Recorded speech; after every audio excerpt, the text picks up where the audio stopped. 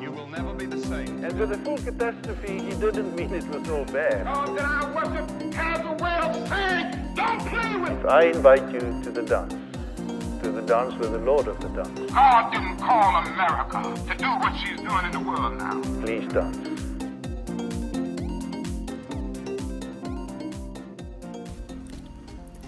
Jonah chapter 3, 1 through 5.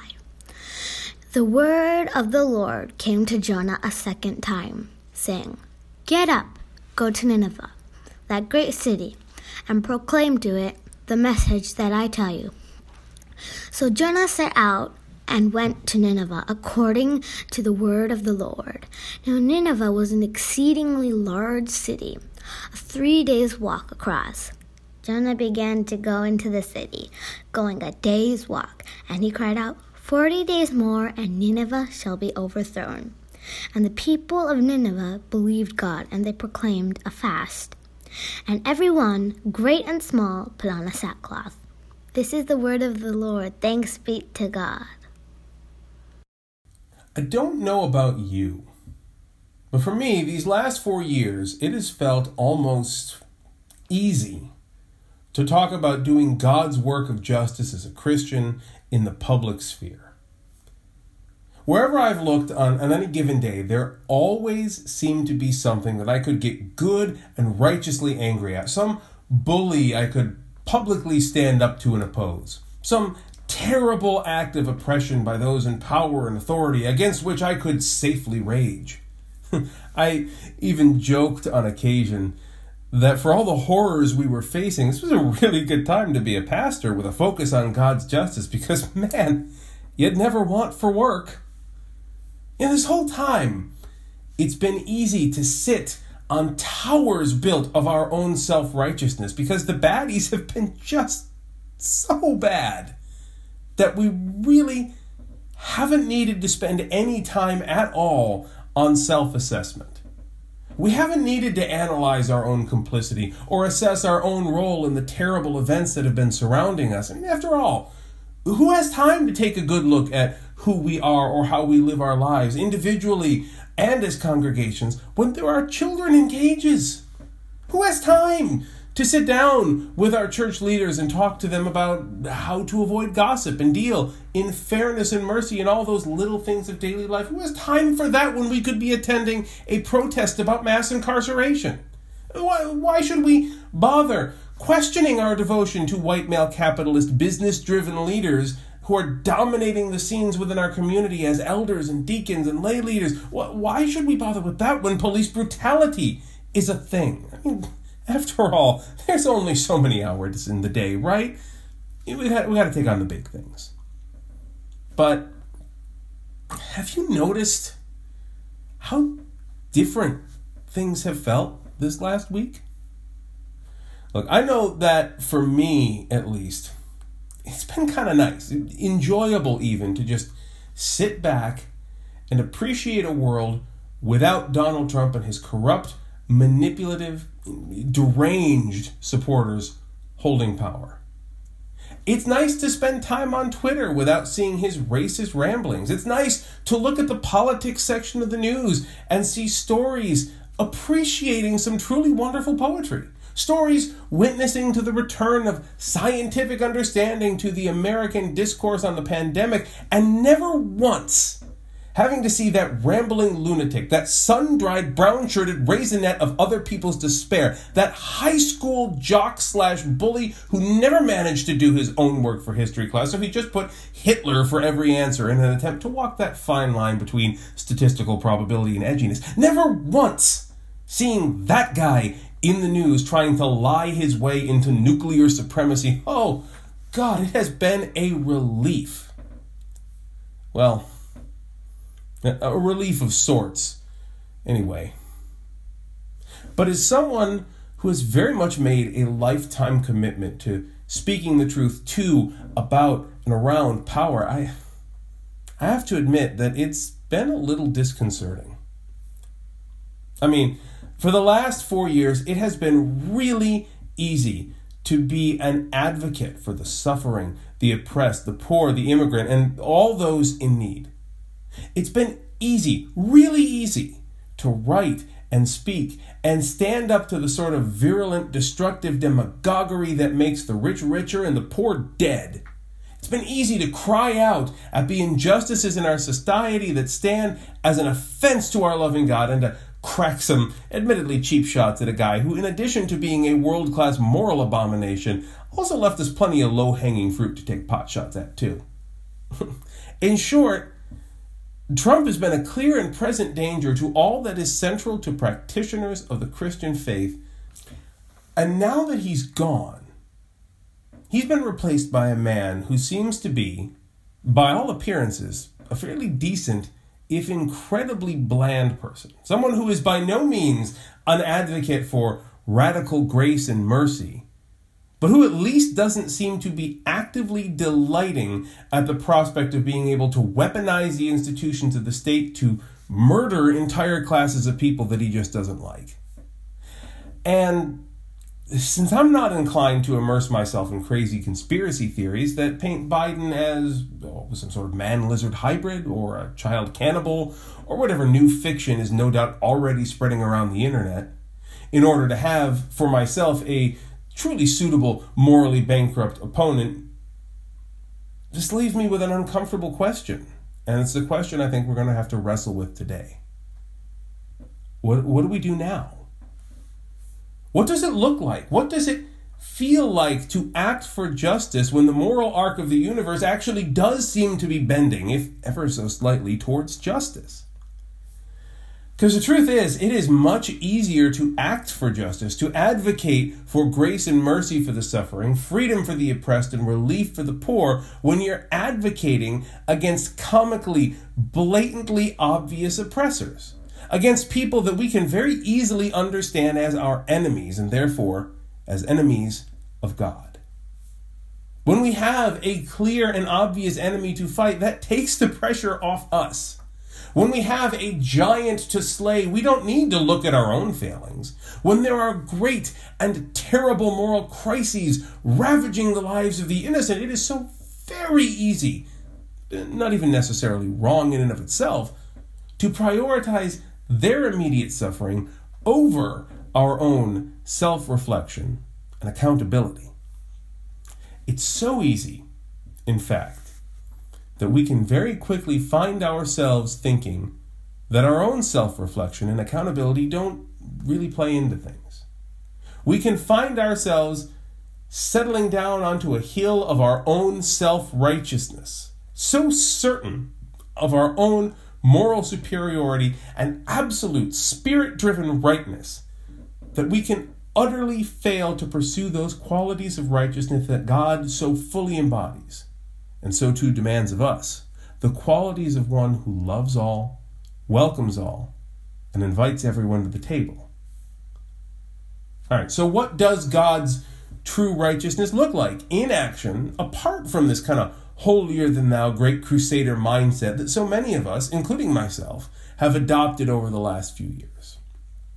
Well, if you were to single out and ask any random pastor off the street, after they were done being totally confused as to both how you identified them as a pastor at random and why you dragged them off the street for a scriptural question, said pastor might then direct you to look at the book of Jonah.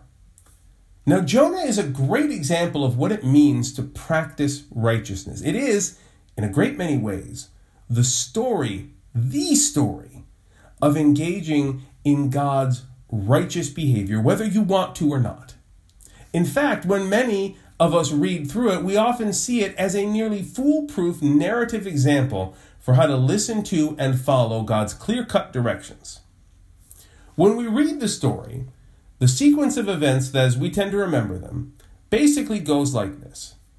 God says to Jonah, "Yo, Jonah, do the thing!" In response, Jonah says, "No, I am absolutely not going to do the thing." Jonah then gets on a boat and commits himself to the holy, sacred, and above all, totally well thought out mission of trying to sail an 8th century BCE boat so fast that an omnipresent God can't catch him. God, in a scathing indictment of Jonah's higher reasoning skills, says, "LOL, big fish." And lo, there was a big damn fish. Later on, said big fish has a mild case of prophetic indigestion, after which God says, "Did I stutter? Go do the thing!" So, Jonah does the thing. Repentance occurs, and for the only time in recorded history, a major nation repents in entirety and turns to God. And that's the game, right? That's the story. The moral of the story is that if you listen to God, God will use you to make these big, dramatic, world-changing, soul-saving repentances happen through the great and wonderful power of the Almighty. And if you don't, that same great and wonderful power will rework the digestive tract and culinary preferences of local marine life, and not in a way that you'll find particularly enjoyable. But you might notice that the book isn't titled Jonah Potter and the Repentance of Nineveh. In fact, the actual encounter with the nation of Nineveh, which we all too think of as the whole point of Jonah's story, only really shows up in this chunk of chapter 3. The first 2 chapters are all about Jonah running away from God, and the last one is about Jonah being really profoundly unhappy about what just happened at Nineveh. It's almost like the encounter with Nineveh is more of a background piece to Jonah's story, and not actually the main point. You see, when we read the scripture, we often read it looking for simple, easy to understand recipes for personal success, or collective success, or just generally instructions for how to live a good life and a good godly life. When we read through Jonah's story, it's easy to see that moment of repentance for Nineveh and think, okay, I got it. God's image of repentance is a wardrobe change and a few skipped meals. Good to go. But the story isn't actually about Nineveh's repentance. It's about Jonah's struggle with repentance. Throughout this story, God isn't trying to save Nineveh. An omnipotent, omnipresent God could do that so much easier anyway without repurposing wildlife to relocate an irate Hebrew would-be prophet. Now, God is trying to save Jonah. Jonah is a man who holds strongly to his sense of moral superiority. He knows what is right and what is wrong. He knows who his enemies are, and he knows who his God is. He is so firm in his convictions, so utterly convinced in his path of righteousness, that when the Almighty descends with a command that contradicts this sense of self-righteousness, this understanding in his heart of who truly deserves salvation, he tells God no right to God's utterly incomprehensible face. But the story didn't end with Jonah grudgingly agreeing to do the will of the Lord, wandering into Nineveh smelling of ambergris and shame. It didn't end when Nineveh did what they were always going to do in the first place, and repent and turn to the Lord. Jonah's so-called success in turning the city doesn't end the story. It doesn't give us our lesson, because Jonah, he continues to sulk. He continues to sit, suffering in the conflict between his own sense of self-righteousness, his own distaste at having saved those who he was totally convinced were unworthy of salvation. The story is about Jonah wrestling with the growing self-awareness that the soul most in need of saving didn't belong to the Ninevites. It belonged to Jonah. You see, the truth that God brings us through Jonah's story, the truth I think we all need to wrestle with today, is that our faith isn't transactional.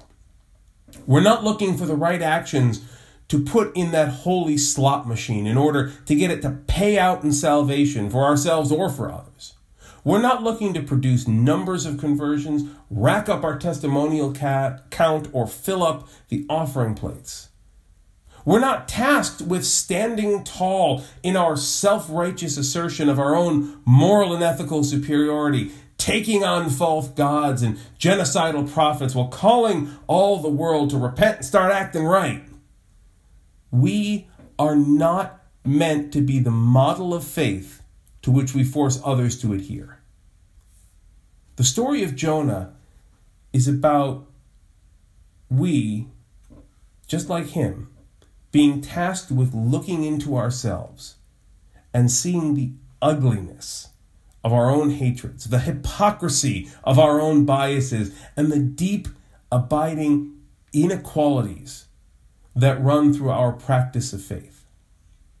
We're tasked not to see others in need of repentance, but to see ourselves in truth and seek repentance for what we see.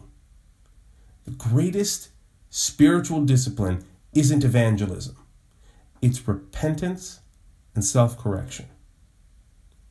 For 4 years, we've been telling ourselves that Trump is the problem. For decades, we've been placing capitalists in seats of power within our churches, measuring the success of God's work in terms of full pews, overflowing offering plates, and profitable management of our facilities. For centuries, we've been telling ourselves that if it's not popular, it must not be right. For even longer, we've been telling ourselves that American Christianity is the faith, that the two things are inseparable. But God's work isn't dependent on our own sense of self-righteousness. The work of the kingdom doesn't change to suit who we call our enemy today, who we hate today, or who we might think of as a friend today. So, yeah, things in the United States, at least, are honestly better this week than they were last week. The economy is slowly clearing up like the acne on the face of a 23-year-old who just made his way through the worst ravages of pubescent dermatological terror. The country has started treating climate change as an actual existential threat rather than a children's boogeyman that can be defeated by just closing your eyes and humming very loudly. And we've managed to go a full 7 days without a concerted attempt by domestic terrorists to overthrow the government. But there are still kids in cages. The American military is still at work in the world, ending lives in pursuit of economic gain for the wealthiest of American capitalists. The poor are oppressed, the homeless are cold, and the sick go unhealed. The immigrant and the refugee are neglected and expelled. Black and brown bodies are still getting beaten and murdered, while their murderers hide from the consequences behind a dime store child's excuse for a badge. The shaman may have been removed from the Senate floor, but the cult still stands strong. It's easy to do good and holy work when we have an easy target, like the Trump administration. It's easy to fill ourselves with grand feelings of self-righteousness, to stand filled, burdened with glorious purpose, and demand the advent of God's justice at the peril of God's judgment. And it's easy to do all that when the focus is on converting Nineveh, on correcting the evils of other people. It's a bit harder once Nineveh puts on the sackcloth and we find our hearts still troubled, our feelings still unresolved, our souls still unfulfilled. Because the story was never about Nineveh, and our story was never about Trump. Our story is about God and God's justice. Our story is about a God who calls us to repent. A God who calls us to confront our own complicity in the sins of a nation, to confront our own biases that provide the fertile soil in which this fascism grew and flourished, and to confront our own internalized hatreds, which whisper to us in the secret chambers of our hearts that we and we alone know who is worthy to be saved. My friends, today we rise and go out into a world that remains as desperately in need of help as it did last week, last month, and last year. It needs us to be there, but it doesn't need us as saviors, doling out righteousness with our right hand and condemnation with our left. What the world needs from us is an awareness of our imperfection and complete lack of righteousness. The humility to serve without dictating, and the temerity and persistence to stand in all the places where there is hurt, suffering, and pain, and say, "Here I am, Lord. Let it be as you will, and let me be of help, even if it's only a little bit. For I am but a small and broken piece, but today I am here, and today I will serve the Lord." So let's go out, and let's really serve God together. So now, as we come to the end of our time together, I want to thank all of you that have sat with us and listened and prayed with us today. This journey that we're all taking through our own paths of repentance, reckoning with our own internalized self-righteousness, and trying to figure out how to live God's justice into this world, it's a tough path. And it's not one that we can easily walk alone. And I want you to know that you're not walking it alone yourself. If you're looking for a community, if you are looking to connect with people, if you have a community and you just want to connect with more people, I want to encourage you to reach out.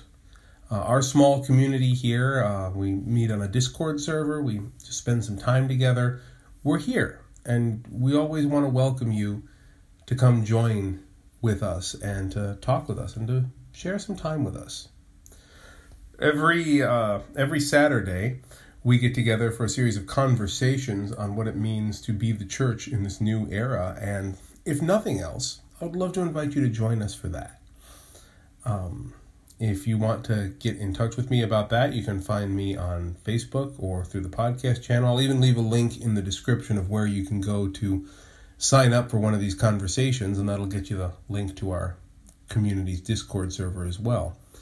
In the meantime, no matter what you're doing with your time or where you are on your journey or how life's treating you, I just want you to know that I'm praying for you and that God is going to be with you and is with you wherever you are, however you're doing, and in every place in your life.